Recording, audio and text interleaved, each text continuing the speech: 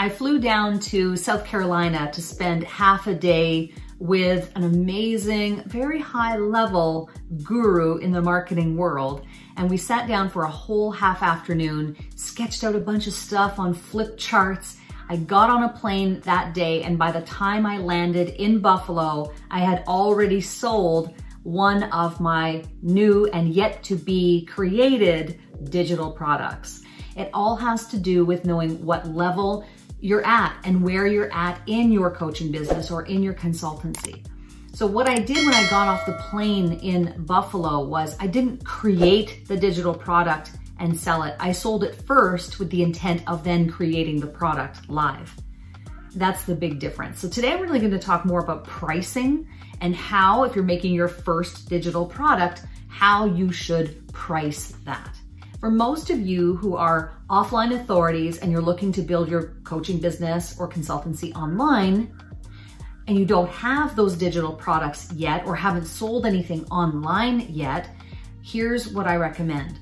I recommend that you start with a minimum viable product, okay? So that might not be the biggest, most robust online program that you've ever made, okay? This is taking one problem and solving one problem for your ideal clients and customers, right? So you think about, okay, what is it that I'm going to help solve? And then reverse engineer that using your methodology, and you get them the result that you set out to get them.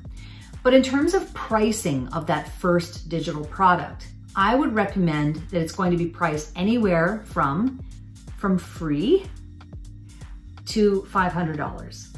Now, keep in mind, even things that are free, you're still selling them, because let's say you have a methodology to get someone a result, a transformation in 7 steps, okay? And let's just presume that you're going to do this beta program, this course that you're going to take them through over the course of 7 weeks, right? 1 coaching call per week for 7 weeks. So you're really asking that person, even if you're going to sell it for free, you're asking them to spend 7 hours of their time with you to get that result.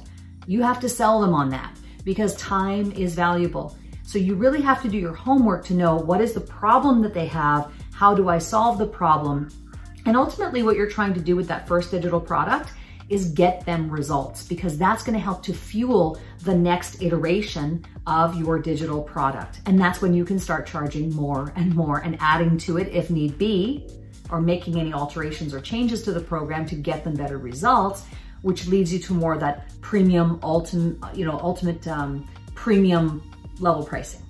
Okay, so let's go back to the beginning. A first digital product, pricing structure, $0 to $500 max. I don't recommend going over $500 for the first iteration. It's enough money that you get some cash injection, but it's not so much money that you're going to scare people away or that they're going to come up with objections over that. Like 500 is still enough money where it's skin in the game on their part, where they're going to show up for those coaching calls and see value in showing up for them. But it's not so much that they're going to debate you and go over every objection, right? It's more of a doable price point, but it still gets you some cash in your pocket. So let's do a little bit of math.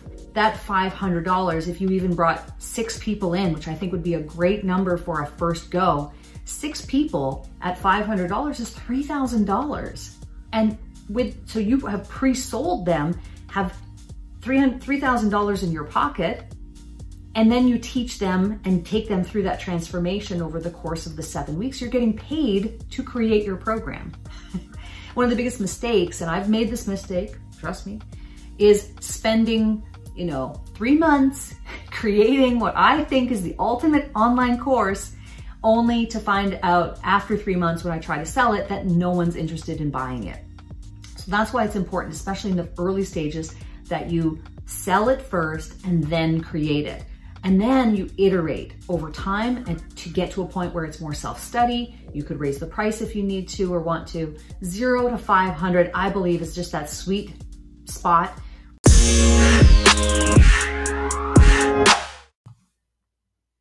For more tips, tactics, and strategies on growing your coaching and consulting business, don't forget to check out my website at CherylPlouffe.com and subscribe to this podcast. I'll see you in the next episode.